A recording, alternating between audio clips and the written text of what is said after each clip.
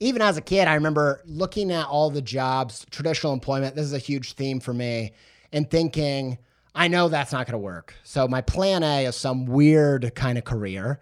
And my plan B, I kid you not, must have been like high school, middle school. I thought, I'm really good at acting strange, and I could just fake going crazy, and they'll just go take care of me somewhere.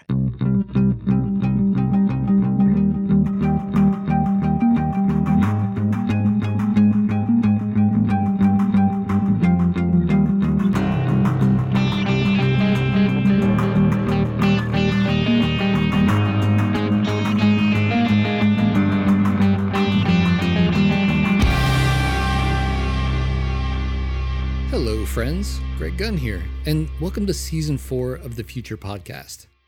I'm super excited to tell you about today's episode because I think it's the perfect way to start our new season. Our guest is a podcaster, a public speaker, and an illustrator who goes by the delightful name Andy J. Pizza, and he's a man of many talents. Now, Andy describes himself as a personal growth junkie, but I think his real secret weapon is knowing the value of his creativity and then understanding how to use it in the world of business. In this episode, Andy and Chris talk about just how he built this remarkable career that seems to balance everything that he's so very passionate about. Communicating big ideas, helping creatives find their way, and doing it all on his terms. But life isn't always cheese and pepperoni. I'm sorry.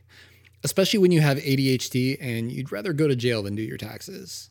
Now, I'm not going to spoil any of the good stories for you, but I will say that whoever you are, you will love listening to this episode.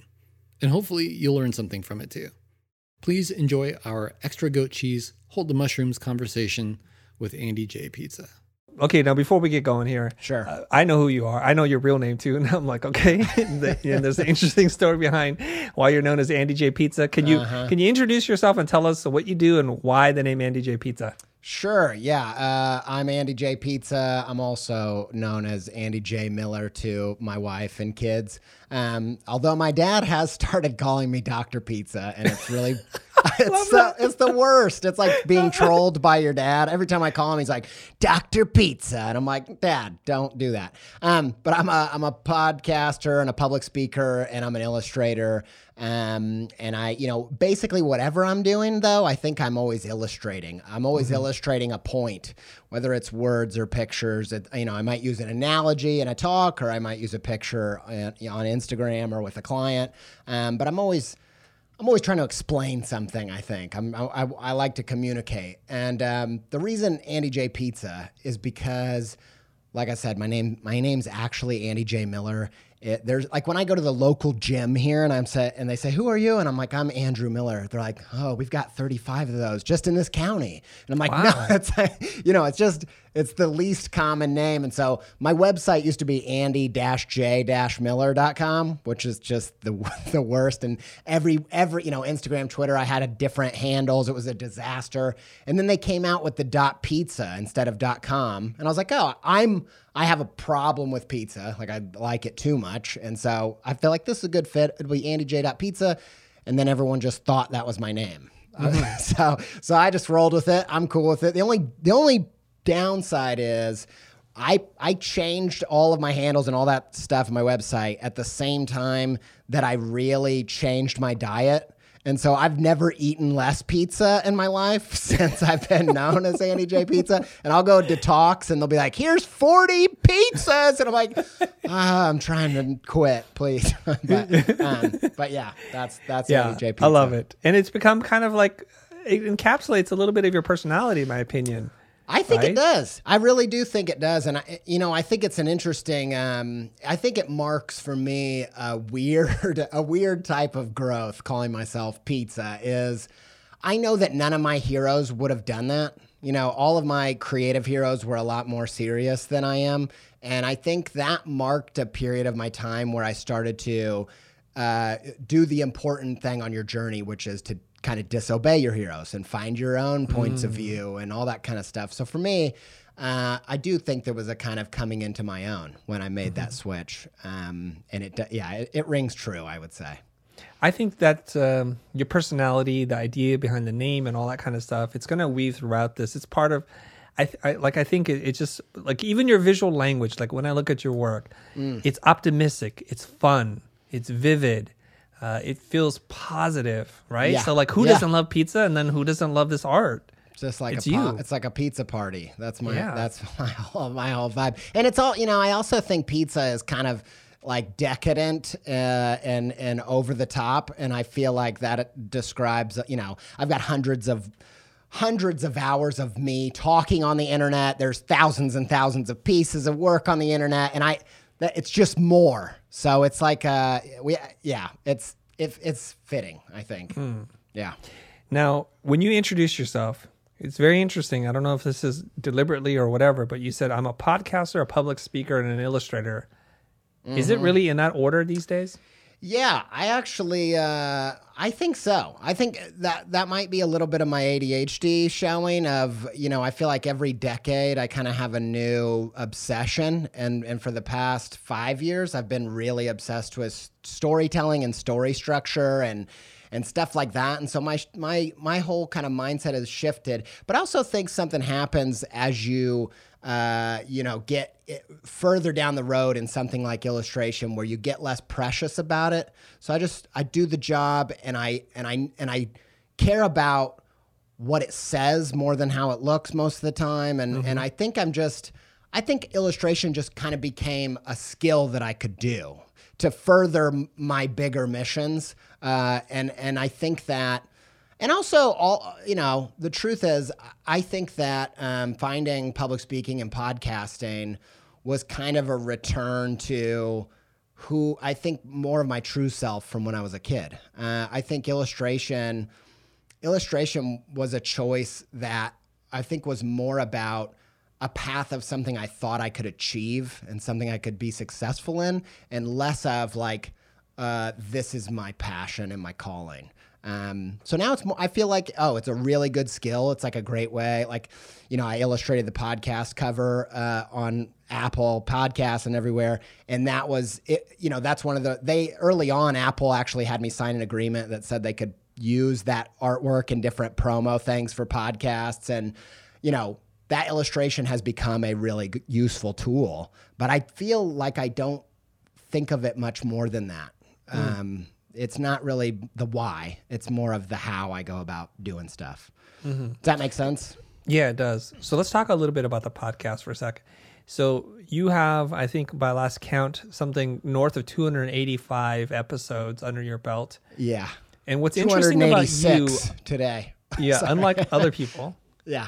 Is that you do a lot of monologues. You're it's not a guest driven, and it's you doing your thing. So I have so many questions as a content creator, as a storyteller myself. Like, what's your process like? How much of this is scripted? Like, how much of a plan do you have going into these things? Can you share a little bit about your process? I can tell you a lot about it. It's monologues, and really that was by design, and we'll probably get into this later, but one of the key things that I learned in my creative career was to just mirror the opportunities that I want. Before I get asked to do something, just prove that I can do it. Just show through projects, kind of write my own dream brief and just do it. And so I started the podcast, obviously, primarily, and we'll probably get into this too, I've always had this deep passion for helping creative people that are, might be considered neurodiverse rather than neurotypical, people who the regular path to career success doesn't really work for them. I have plenty of reasons why that's been a passion for me since I was little, actually. But strategically and career-wise, the reason, I think for the first something like 100 episodes, we didn't even have any guests. It was completely monologue. We probably still have 2/3 monologue, 1/3 guests. And the design of that was I started that podcast as a portfolio of talks so that I could start, because I wasn't getting any speaking gigs. I did this one little tiny speaking gig in my hometown. It was just a tiny little thing. And there was just something that happened there that I was like, "Ooh, I think there's something to this thing." And sometimes, and my wife was there, and she's like the best, most honest critic. And sometimes I'll feel like, I'll make a new drawing or something. I'll be like, "I think there's something new and special in this. What do you think, Sophie? And she's like, I don't think so. I think, and most of the time she's right. And so I always test my like little, inclinations. And so I did that talk and she was there. And then afterwards I was like, am I crazy? Or was that like different than anything I've ever done? And she was like, yeah, you need to do something about this. And so I that was the impetus behind starting the podcast of, let me just put 100 talks online and just be like, look, I could talk all day. I got millions of talks in me. Like, book me at your conference. And that's how my public speaking career started. And so that, I think that was always by design. And then over time, there just became a lot of good reasons to have guests. To your question about process, I think a lot of people probably think that it's really loose and unplanned. And I know that, at least some of the listeners enjoy my tangents and whatever, but I have ADHD and it can be a real blessing, but in the way of, just speaking off the cuff, if I didn't do the obsessive planning I do and outlining I do, it would be a complete and utter disaster. So a monologue episode, and there's kind of special, the ones I consider to be like special. Some of them are kind of like answer Q&A kind of thing, and there's a bunch of different kind. But the meat of the podcast are these special episodes that I'll work on and tinker with for usually a few months. I have a bunch of documents in my phone, the notes, and I'll just get a little nugget of a story, or I'll get I'll talk with a creative person, and there'll just be some. Often it's like dispelling a myth. It'll be like, this thing is hurting these people. This thing is not helping them live their best creative self. And I'll put that into often like a story structure. And then I'll I have a basic format that starts with kind of introducing why we're talking about this to what you can actually do. So a lot there. And then I have each episode, I have kind of like some basic things that need to be in there. So and this comes from, and I'm getting super in the weeds, so I hope that your listeners don't mind. But there's this thing from Josh Kaufman from The Personal MBA. It's a book. And he has this thing, I think it was from a Harvard study of, what are the types of value that people buy? Why do people buy what they buy? And they came up with these 5 things, and it's things that make you feel something that helps you learn something that bonds you to other people, something that we can collect because we're just collectors. And the other one is something that helps you protect what you already have. And so that's part of my framework. I'm always trying to get something in each of those buckets. I'm trying to put something in there that's a personal story that makes you feel something. And I'm trying to put some really clear tactic that you put in there that's you learning. Something that, the bonding might be something like, I share one of my experiences of how this hurt me or how I failed in this way or how I can relate and so on and so forth. And so, but I have like 10 or 15 of those little frameworks for helping me get these monologues to whatever they are. Yeah, when I listen to your podcasts, you have a lot of frameworks. Like you talk about being in the bathtub. Yeah. And the 3 things you got to do. And you literally sound like you're doing those things. Yeah. Yes. I'm kind of a personal growth junkie, and there's videos of me online. If you want to go look at one of my original Kickstarters, there's a video of me from like 10 years ago. And if you go watch that video, it would be more believable for me to tell you like, that's my cousin Bruce. And you'd be like, yeah, that makes sense. But if I was like, that's me, you'd be like, whoa, how is that you? So I'm very into like personal development, personal journey. And I'm also, with the ADHD, I think one of the superpowers is they're really right-brained. They're really big picture thinking. And so I always start, whenever anybody starts on anything, if you're going to start on a podcast, start on a kid's book, start on, a problem solve this brand, whatever it is, I think the natural thing is to start at step 1, which is just like the surface level, like the basic things. And I always start step 10. I always work backwards. It's a very strategic way of thinking. I'm always thinking about the why or the deeper thing. But in order to get it to reverse engineer back to 1 and make it make sense to anybody else, I think I've had to acquire frameworks for just how am I going to make sense? Like, I know this is a thing, or I know this matters to me. And so I've just been obsessed with collecting ways of rounding that weird brain out so that I can connect with other people. And it was as simple as growing up, my parents, my dad and my stepmom, who I was raised by, they were corporate people.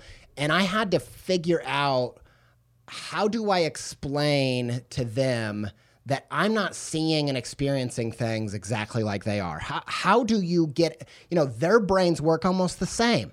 And I actually, when I was a kid, I would lie in bed when I was like 6 years old. And this is like a telling little metaphor of how I felt. And I'd lay in bed and I'd be imagining that my dad and my stepmom are in the living room, but they've come into their true form as aliens.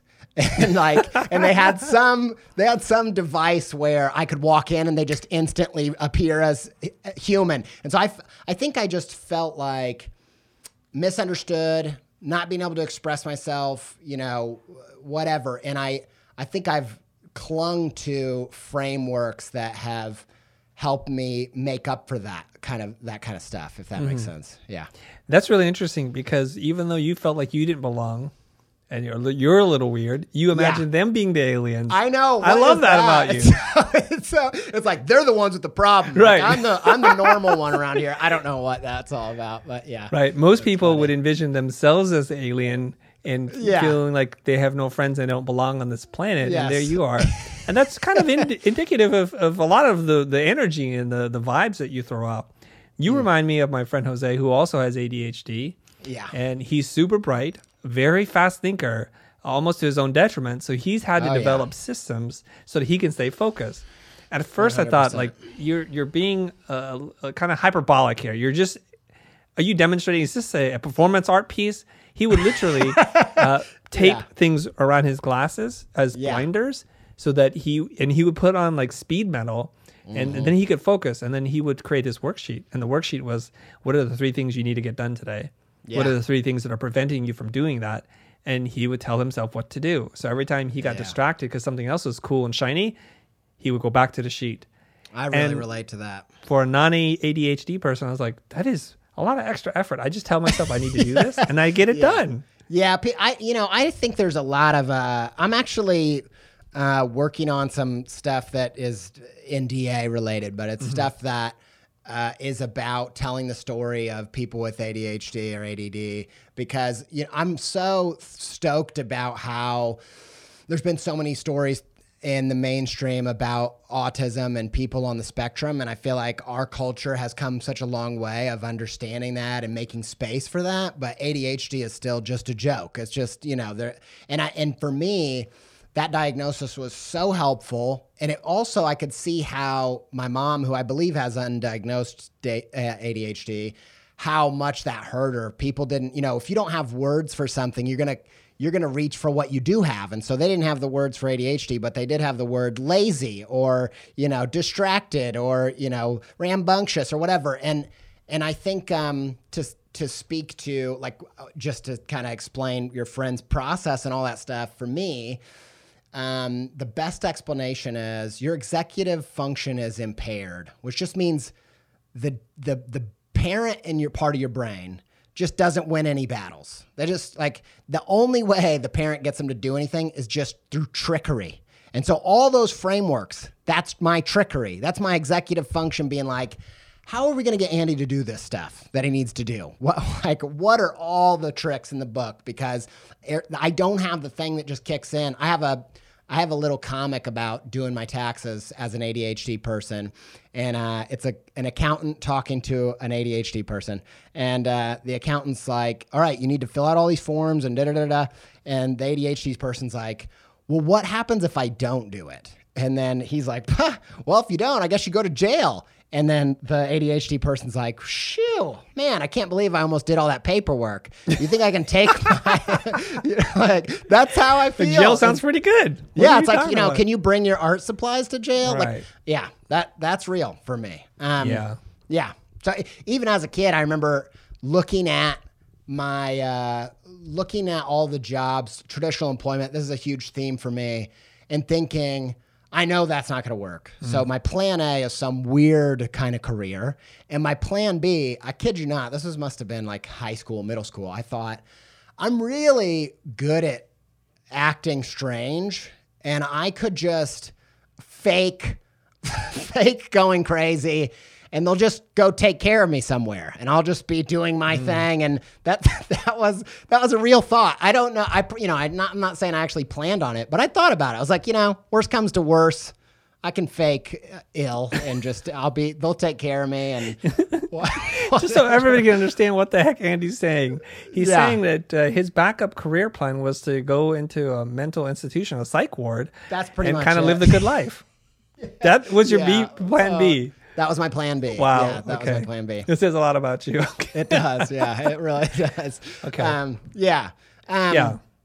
So, yeah, you can go. I could keep going. That's the well, thing. I wanna That's ask why you some there's other all questions. these monologues. So I want to ask you more questions, and feel Sure. free to take any tangents that you wish. I'm enjoying the Okay. conversation. Yeah. Okay, so podcasting is the main thing that you do. Is this also the main way that you support your life and your family? Yeah, I would say the scales tipped over time. Now it's pretty muddy though, because we actually, I started a artist management agency with my buddy Ryan Appleton, who was my agent.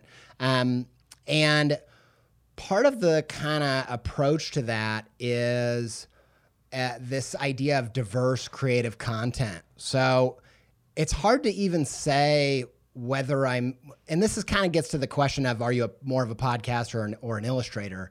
Most of the things that we do, it's multi-pronged kind of collaboration. So when I work with Skillshare or Patreon or whatever, they do, buy ads for the podcast, but we also create content for them, and we create illustration for them, and, whether it's for Instagram or an ad campaign or whatever. And most of my stuff falls into multiple buckets, and there's all kinds of good reasons for that approach and that strategy, but that's kind of how my practice has evolved. And so there's no real hard lines, but I would say most of it is relating to the podcast. But I will also say that, I don't have any problem with people starting a podcast to catalog their journey to success. That's totally legit. But for me, when I started my podcast, I'd already bought a house on illustration. I'd already worked with Google and Sony and all these other clients. And so this move away from pure client illustration was always in the plan. That's what I always wanted. I wanted to muddy those waters, and all those labels are really helpful, I think, to people that are paying you. But for me, I was always trying to get to an essence that is beyond all that, the labels. And I'll explain, it sounds really mystical, but I have an actual explanation of that. When I started doing these talks in early days of the podcast, I started feeling this pull of I think this is more my calling, more my passion than illustration. And I was having an identity crisis. And it wasn't until I heard a public speaker who, that I had listened to, someone doing a TED Talk or something. And they said, now I want to tell you a story to kind of explain what I mean. Let me give you a little illustration. And I was like, the analogies and metaphors and stories are illustrations. They're the exact same thing I'm trying to do with pictures or words. The why is the same. And so for me, the labels and the income streams and all that, it's all muddy, and it'll evolve over time because podcasts might be gone tomorrow, but what I'll be doing is the same. Time for a quick break, but we'll be right back with more from Andy J. Pizza.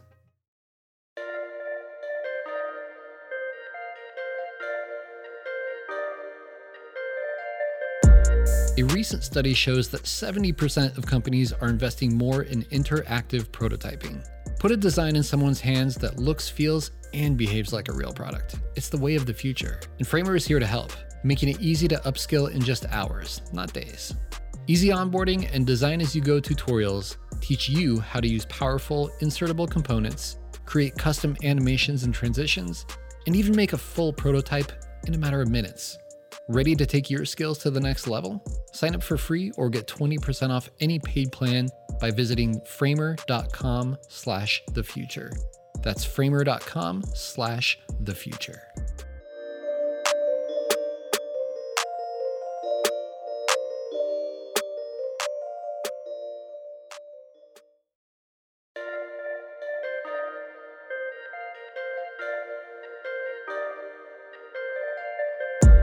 Hello, Future Family. It's Greg again, and I'm here to take a quick second to tell you about Hover, one of our sponsors for this episode. Whether you're a fledgling agency or a solo freelance designer, you want clients to take you seriously. And having your own website and domain is the first important step in that process. Luckily, Hover makes it easy for you to do just that. And with over 300 domain name extensions to choose from, you can find the perfect fit for your own creative brand. Now, if you're a traditionalist, go for that .com. But if you want to mix it up, you can always try .design, .art, and even .ink for all you illustrators and tattoo artists out there.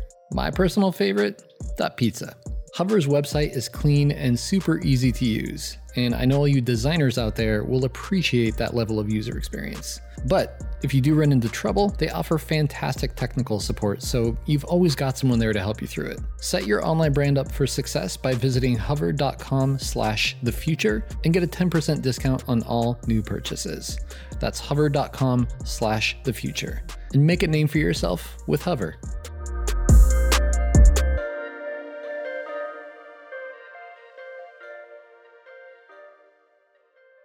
Another day is here, and you're ready for it. What to wear? Check. Breakfast, lunch, and dinner? Check. Planning for what's next and how to save for it?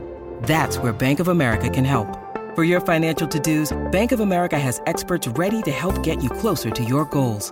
Get started at one of our local financial centers or 24/7 in our mobile banking app. Find a location near you at bankofamerica.com/talktous. What would you like the power to do? Mobile banking requires downloading the app and is only available for select devices. Message and data rates may apply. Bank of America NA, member FDIC.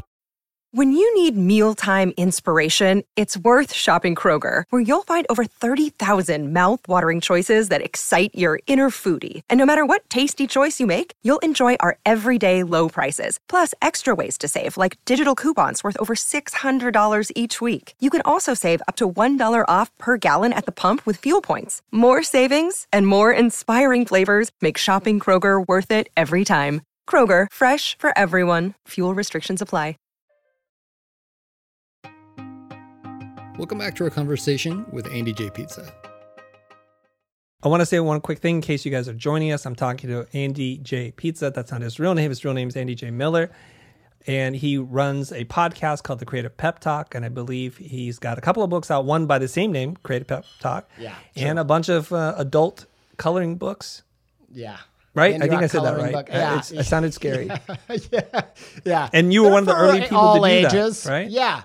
Yeah, I don't know. I'm sure that they existed in some form or another, but I think this was one of the first kind of mainstream, thing. It was on TV and it was all these things. And the funny thing is, again, the real lesson for this is listen to your wife, because I did this coloring book. It's called the Indie Rock Coloring Book. This is in 2009. It ended up making a really big splash. Like I said, they were on TV and it was covered by, all the gift guides, all that crap. And I thought, the reason why is it's a product about indie rock. And my wife was like, I think there's something to this adult coloring thing. You should maybe make more coloring books. And I was like, nah, it's not that. And then lo and behold, 500 illustrators came in and just flooded the market with adult coloring, which is fine. That's not really what I want to be about anyway, but we definitely missed some paydays, I would say. Now, just for people who don't know what these things are, we're not talking about pornographic coloring books. We're talking about coloring books designed for adults. Yes. Right? Yeah, and it's absolutely. sophisticated artwork. And I bought a couple of myself. There's I don't know if anyone will ever see There we that, are. but that is. Yeah. But the thing is, it's kind of one of these things where you buy and you're like, I love this. But I've actually never colored any of the books that I've purchased. I just like the artwork too much. I think that's Right? for a lot of people. They're good Right. gifts. That's the other thing. That a lot of the book market is gifty. Mm-hmm. Yeah. Okay. Now, I want to circle back to this thing that you wanted to start the podcast because you wanted people to book you for public speaking. And it was like, okay, fine. You don't want to hire me for public speaking. I'll do it. I'll prove it. So when did you drop the first podcast? To how long did it take? How many episodes in before they're like, we need to get Andy to do a talk for us? Yeah, I think we started in 2014. I had the serendipity of starting the same exact week as Serial, which is where podcasts started to blow up. So I was lucky in that regard. But I would say it was. I knew. So I have this theory about. I'm a real non-dual thinker. You know, I like the. You're a real what? Non-dual thinker, like non-binary. It's like it's not this or that. It's not, you know. And so a lot of people, there's two camps when it comes to how you should approach your personal practice or personal projects. So it's either grit, like just keep swimming, keep swimming, no matter what. Ignore all the signs, just keep doing it. Or there's this thing of never stop pivoting. So just fail fast, MVPs, just, you know, and that's like kind of opposed in a way. And so for me, projects are the perfect middle of those things because you can set your parameters from the get-go that allow you to think, okay, how much data do I need to collect to know if this is a worthwhile experience? And so for me, when I started the podcast, I knew I had committed to making 100 episodes. Even if nobody seemed to care, even if it wasn't going well, even if I didn't get any conference gigs, anything like that.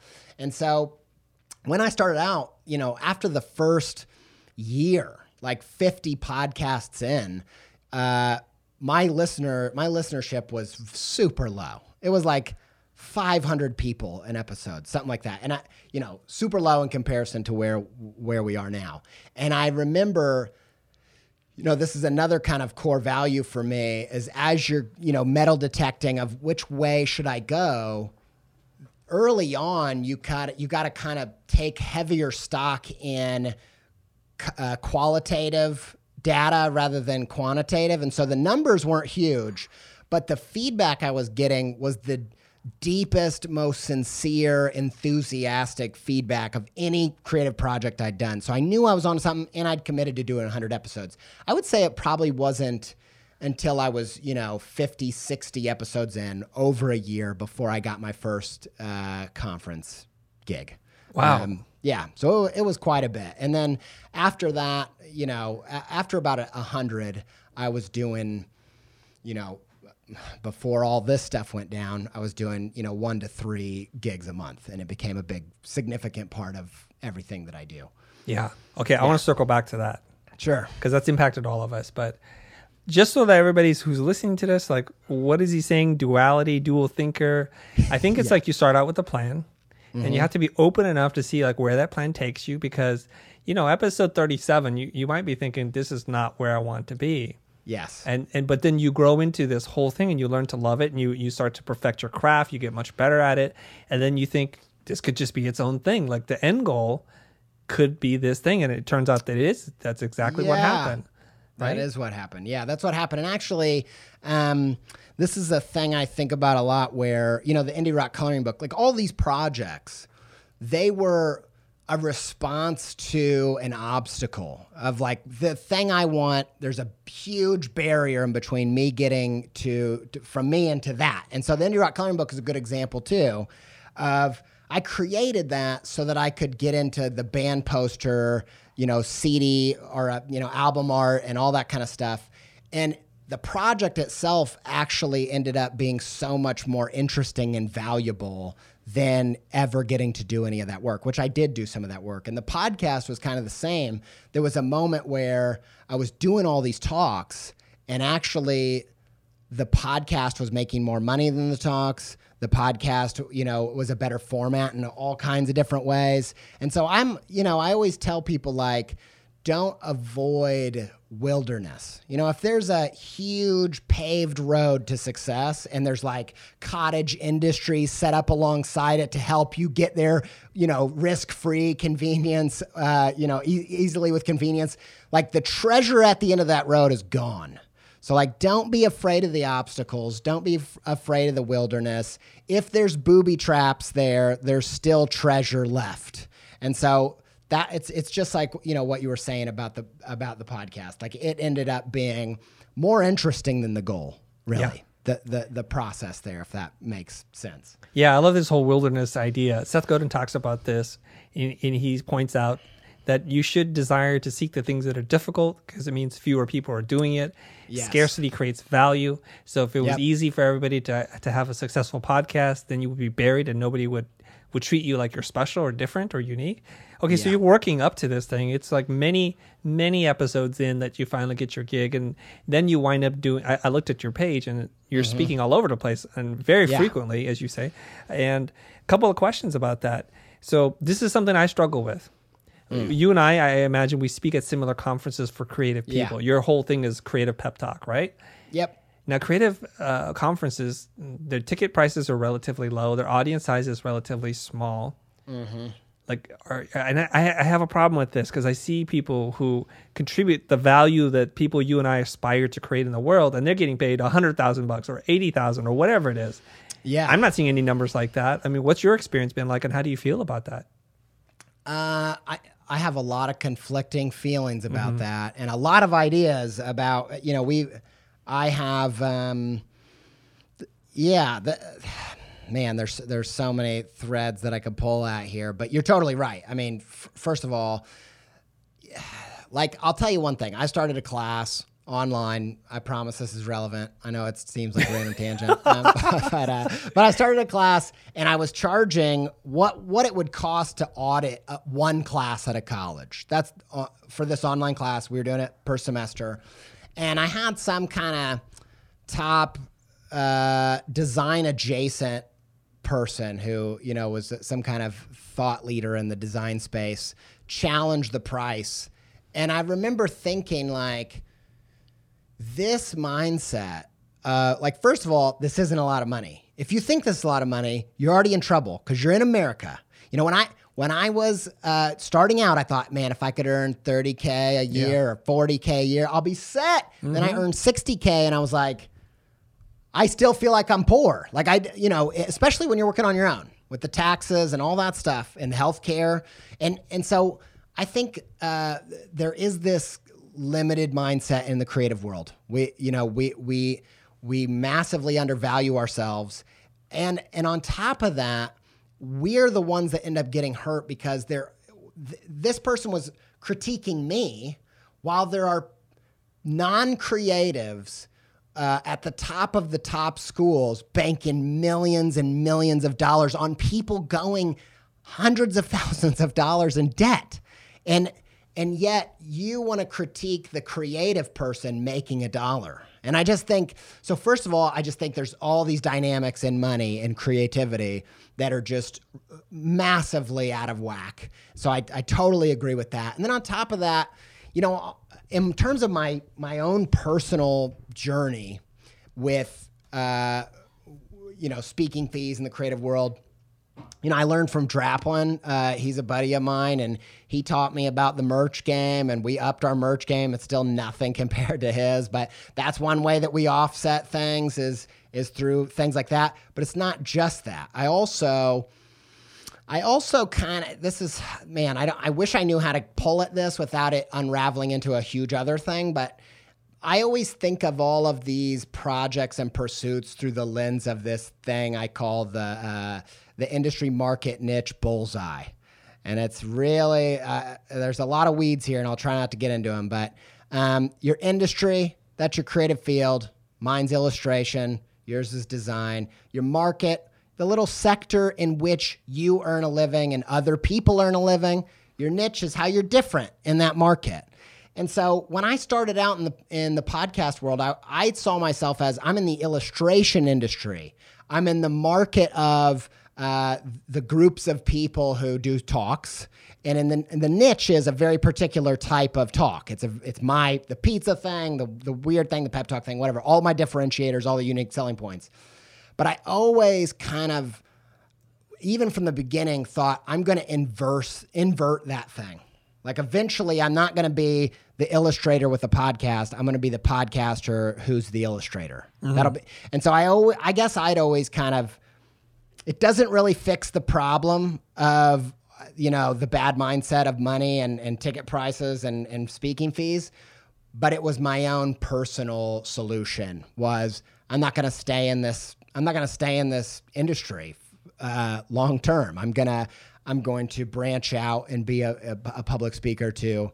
The funny thing is, I have a buddy who's in the kids, the high school speaking circuit, and he makes, compared to you and me, when we're doing a design conference, he makes probably triple what they offer speaking at high schools. And so there was just this, I don't know. Does that help? It's really an honest answer, but it's not really a solution as such. It's a complex thing, and I want to weigh in on this and maybe pull you into the water with me. But feel free to Chris, you're on your own, drown buddy. This is your thing. Yeah. Okay, we know this. Creative people don't exactly have a healthy mindset around money.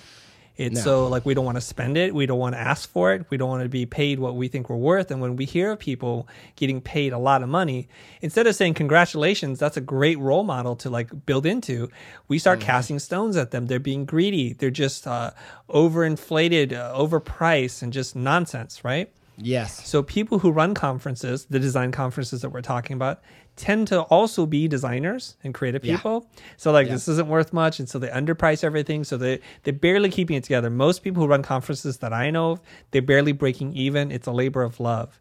Yeah. And here I am, and as I think you are, you're trying to help creative people make a living doing creative things. So it's weird that I would then go to a conference where I'm undervaluing my own worth, having to create, and I've done it too, merch or other ways of supporting it. Like when the fundamental business is, in my opinion, broken.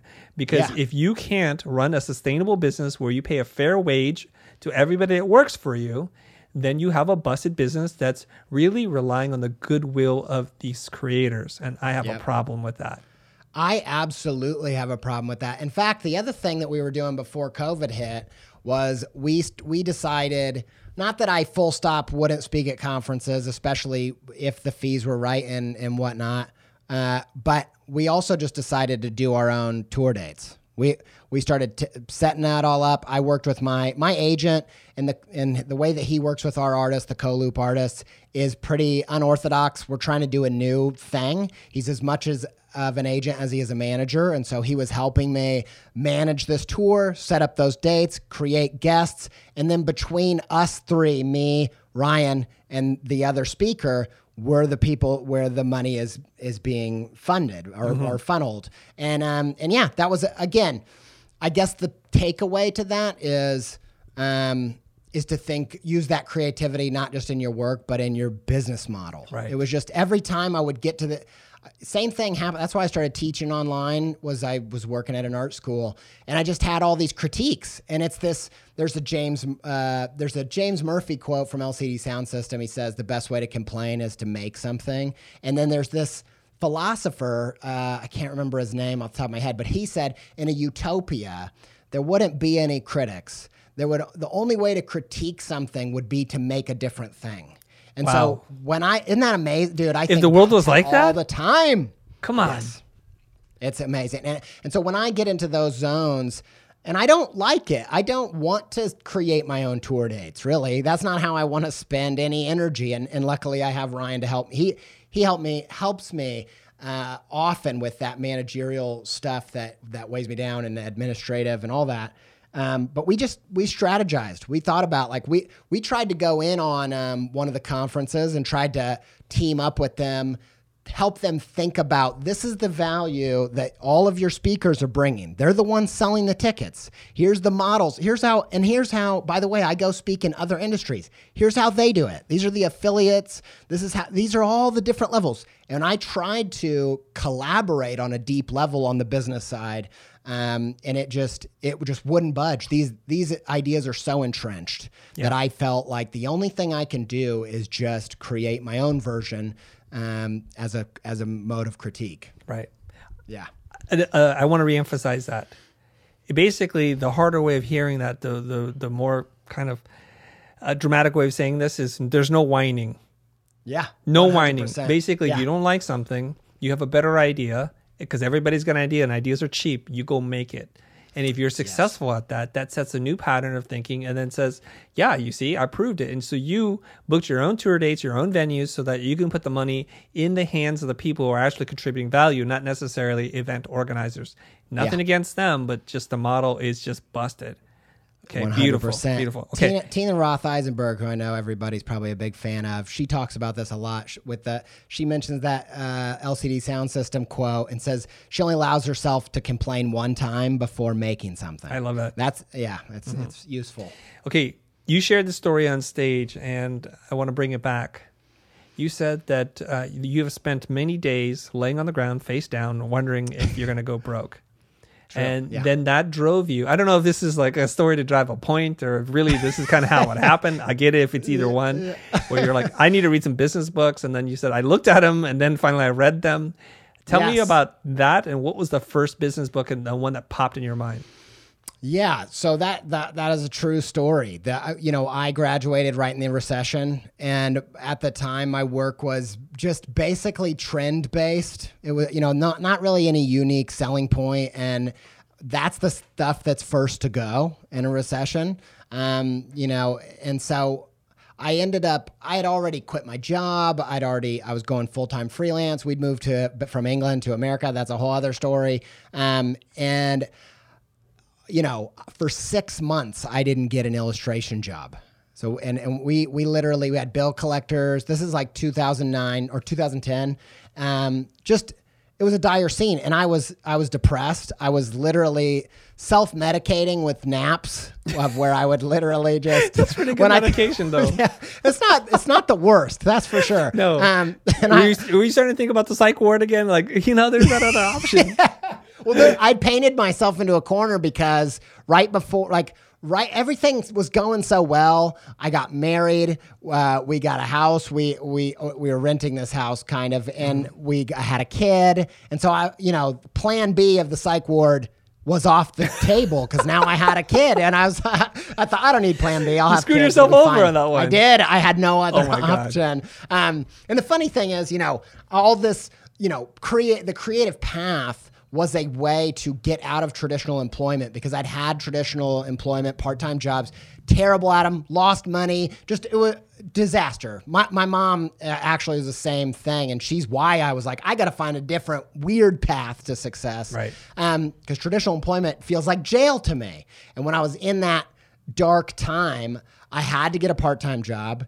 The only thing I could find in the place we were living was in a juvenile detention center. So I went from spending all of my time and effort to avoid traditional employment because it felt like a jail, to in traditional employment in a jail. For kids. So that's where I was. Yeah, for kids. So that's where I was. I was laying face down on the living room floor, taking naps to, escape.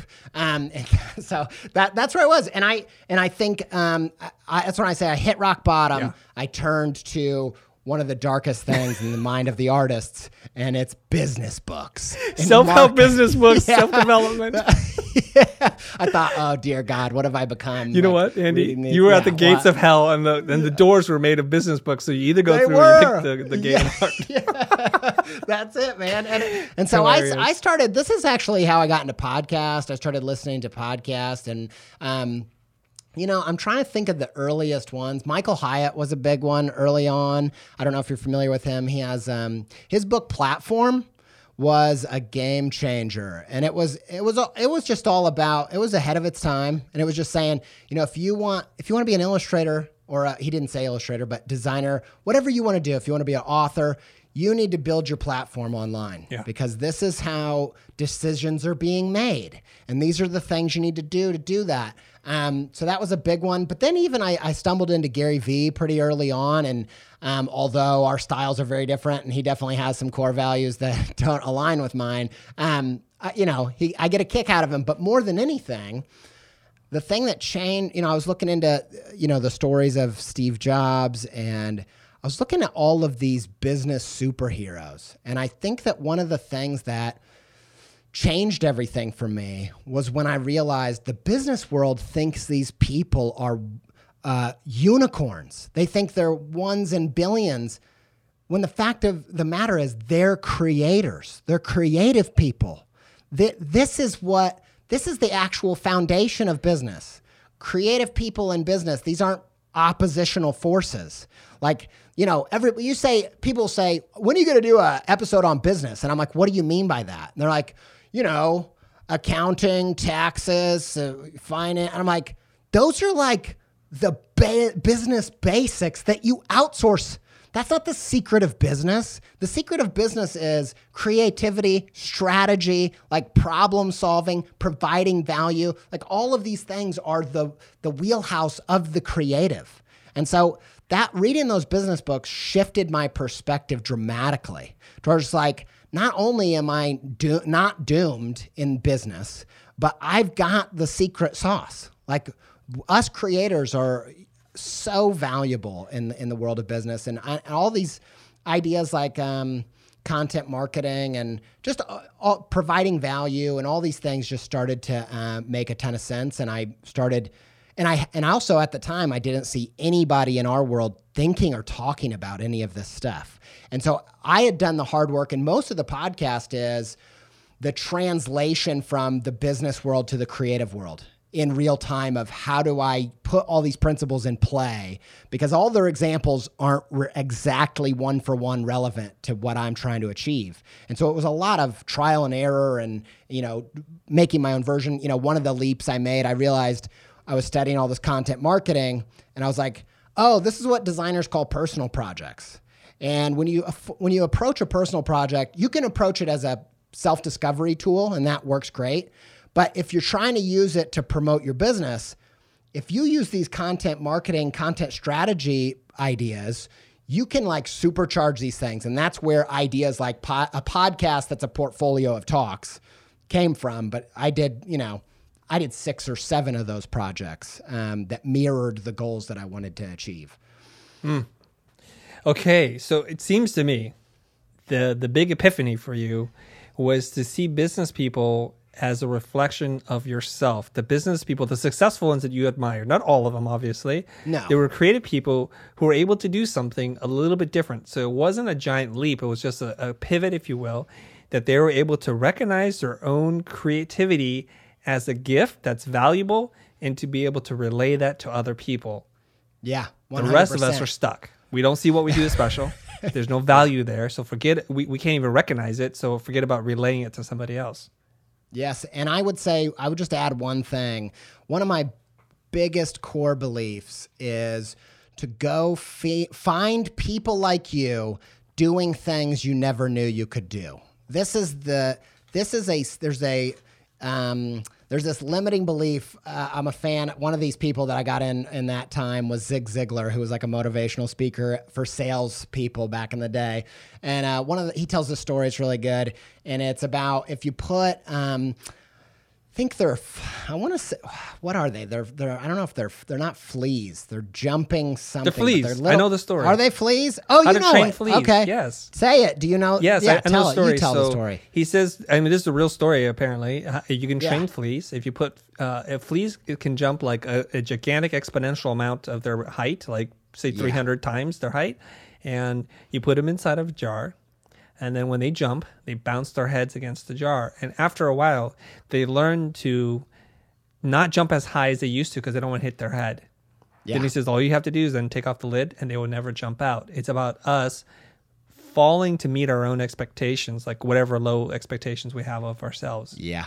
Yep. And so for me, so much of my growth has come from finding people, like I said, finding people like me doing things that I didn't know I could do. And so, it's my favorite version of this story. It's kind of a spoiler for a Harry Potter book, but I think everyone's had their chance at this point. So there's this point at the end of one of the Harry Potters where he sees he's getting attacked by Dementors. You know this part? Okay, you're familiar with the story. He's by this lake. On the other side of the lake, this shadowy figure comes out, does this crazy powerful magic, and all the Dementors flee. And he thinks it's his dad. And he's like, oh man, I can't believe it. And so anyway, later they're doing time travel magic. And he thinks, I'm going to go back there to see my dad cast this spell. I'm going to catch him. And so he goes there and he's watching his past self being attacked by the Dementors. He's waiting for his dad to show up and do this powerful magic. And then he realizes his dad's not coming. And he has to be the one to cast the magic. And he does this spell that he's never knew that he could do. And then later Hermione's like, how did you know that you could do that spell? And he says, because I'd already seen myself do it. And this is the power of when you see yourself in somebody doing stuff that you didn't know you could do, it just instantly unlocks that. And it happened the first time I met an illustrator, I recognized myself in them. They were a full-time illustrator, and I thought, I can do this.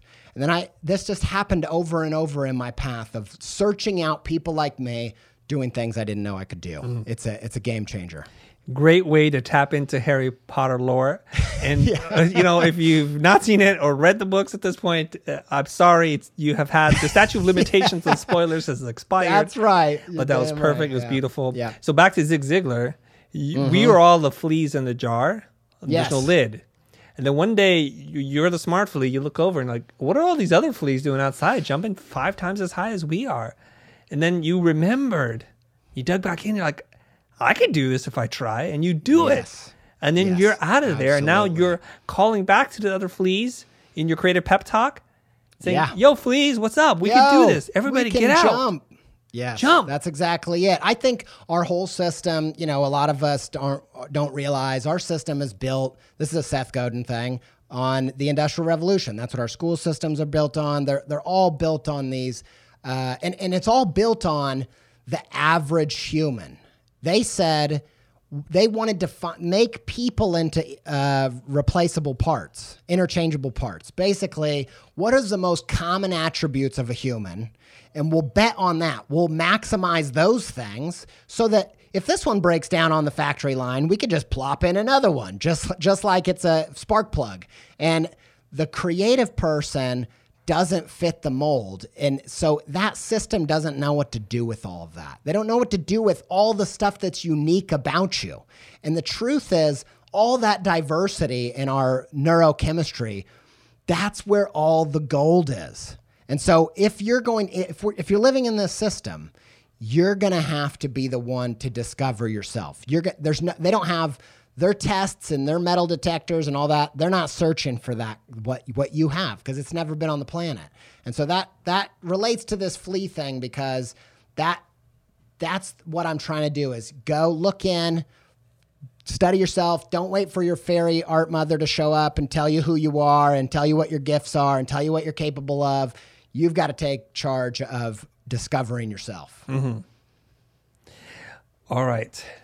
I want to follow up with you at some other point in time, but I find it remarkable that you're able to make a living sharing helpful advice for creative people, especially through your podcast. We have similar numbers like you in terms of podcast downloads, but we can't monetize it. So I hope we... Really? I don't want to bore our audience and ask talk. you about that, but I'd like to reach out after.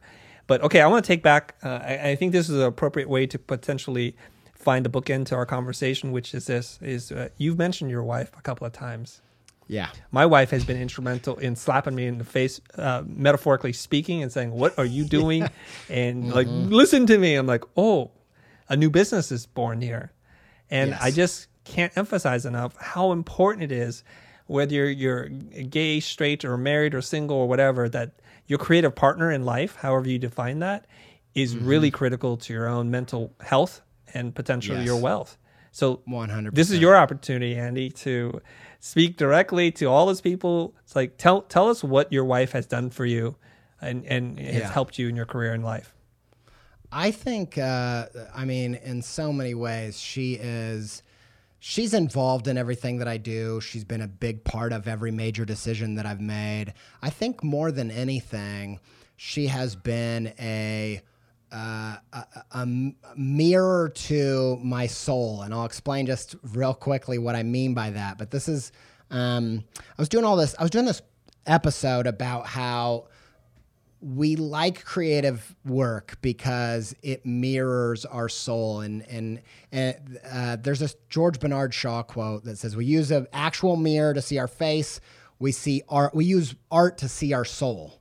And I was talking to my buddy about this, and he said, "Oh, it's kind of like when there's no mirror around, and I'm at a party with my wife, and we get a second alone. She'll like show me her teeth, and it means, do I have anything in my teeth, right?" And this is what I imagine we must have done before we had mirrors, before you could actually just check yourself. And it's so important because your face is so much about who you see yourself as. It's a big part of your identity. But even more than that is your soul and your neurochemistry, who you are inside.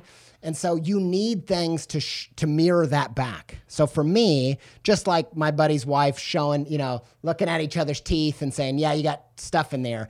That's what Sophie has been for me. She constantly shows me the things about myself that I can't see any other way because there aren't real soul mirrors. One day, maybe we'll get the technology and we won't need spouses. I don't know. Even then, I'm sure there's all kinds of things. But that is what she's done. She's been able to help me gain self-awareness. And self-awareness, I honestly think, I'll give you just one more little illustration to explain that. I always compare, did you ever watch Smallville back in the day? Okay, Smallville, Superman in high school, can't even fly, right? I think that's the only reason anybody watched it, by the way. It's just like, that's what they knew they had that on us. Like, is he going to fly this episode? Oh, he didn't fly. So anyway, what's the difference between Smallville Clark Kent and super universe saving Superman of the big screen? I think everybody's answer, the quick answer is the superpowers. Like I said, Clark Kent, high school Clark Kent can't even fly. He doesn't know crap about his powers. This guy's got all these powers, but it's not the powers. It's the knowledge of the powers. They have the same powers. The difference is the self-awareness. And so I think more than anything, that's what Sophie has done for me. Is she's just always able to, I'm sure you've felt this. You go to a party or something, you guys have a long conversation, your spouse is there, and after you leave, you're like, "Can you just tell me what I was like in that conversation?" Because and sometimes she's like, "You were unbearable. Like, these are the ways you offended them. You didn't realize." And that is the key. That, to me, that has been invaluable. My wife has been less of a soul mirror. I didn't think of it like that. And more of a truth sayer. Like when I go and talk about she's a truth sayer. And what happens is I think we walk around knowing very well, maybe you were unbearable. Maybe I had something that I should be doing, but I'm afraid to do it. And she'll just say it to me. And at first I'm like, I don't want to hear. That's like, I want to escape. I'm trying not to face that fact and that reality. And you saying it now, I'm forced to like, God, you see it too. Okay. All right. Yeah. I have to do this. And she's the one who had asked me this question while I was teaching. She said, "I know you love this. I know you're good at it. I could see that. Do you feel like you could teach more people than the 10 people in this classroom?" She didn't have the answer. She had the provocation, and I was like, dang. And then months later, started making YouTube videos. Yes. I mean, that infinite. I have so many stories like that. I could go on and on, but there is a lot of, if there's any troll, I'm lucky I don't get a lot of that, but if I do get a little bit here and there, I'll talk to my wife and she's honest. She's the truth sayer. She'll say, "You know what? There might be truth there. Maybe you need to think about that." And I'm like, "Okay, I need to think about it." But often she's like, "That's not true." And right. I can see you making decisions to appease those people. And I'm not going to let you do that. You can't, we're not going to make our family choices because some trolls on the internet. Right. So she'll call the BS. Well, bravo. When she sees it. Yeah. Bravo, Mrs. Pizza. Yeah. Bravo. Okay. I realize our time is up here, and I want to ask you this question, and it's not a serious question. So I'm going to riff off this pizza thing. Yeah. What are two toppings never to have on a pizza, and what two toppings must you have on a pizza? That's a great question, and it's going to get really controversial Here we go. here because I am in the camp, no pineapple. Oh! I know it hurts. It does hurt. But here's my problem with it. It just changes the dish. It's a totally different thing. And here's the thing. I have eaten it and been like, yeah, this is fine. But it's not pizza. You've changed the fundamentals of what I'm looking for in a pizza. So that's my first one. Okay. And I actually don't love mushrooms, which it kind of bums me out because it's such a classic topping to draw on a pizza. And so I do include them often, but they just kind of ruin it for me. Again, if there's pineapple and mushroom, I will still eat the pizza. I'm not going to just completely discriminate. Now, when it gets to the good stuff, I have my blue collar topping. I was raised in Southern Indiana, and I was a pepperoni pizza guy. I love pepperoni. But then, I lived in England for 5 years. We would camp in France with my wife's family. So I got a little taste, just a tiny taste of the fancy. And I'd have to say goat cheese is the second topping that I can't live without. I gotta have it. Bravo, Andy. You did not disappoint because a normal mortal would fumble all over these questions and be stammering through it. Like, let me think about this. And there you are. You came in like a champ. I know that the whole pineapple, the pineapple is polarizing. It will divide. We've lost half our subscribers thanks to this know. I episode. didn't want to say it. Why'd you have to press me? Yes, but there we are. So, Andy, for people who want to find out more about what you're doing, to listen to the podcast or follow you on social media, where do they need to go? Yeah, you can go to find me on Instagram at Andy J Pizza. That's where I'm most active. And then Creative Pep Talk on wherever podcasts are proliferated. Wherever they are, Creative Pep Talk is there. Definitely go check it out. Andy, thank you very much for being on the show. Thanks, Chris. I had an absolute blast. Great questions. I hope to get to do it again. My name is Andy J Pizza, and you are listening to The Future.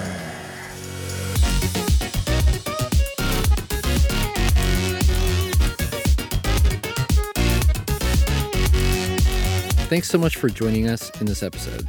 If you're new to The Future and want to know more about our educational mission, visit thefuture.com. You'll find more podcast episodes, hundreds of YouTube videos, and a growing collection of online courses and products covering design and business. Oh, and we spell The Future with no E. The Future Podcast is hosted by Chris Do and produced by me, Greg Gunn. This episode was mixed and edited by Anthony Barrow, with intro music by Adam Sanborn. If you enjoyed this episode, then do us a favor and rate and review us on iTunes.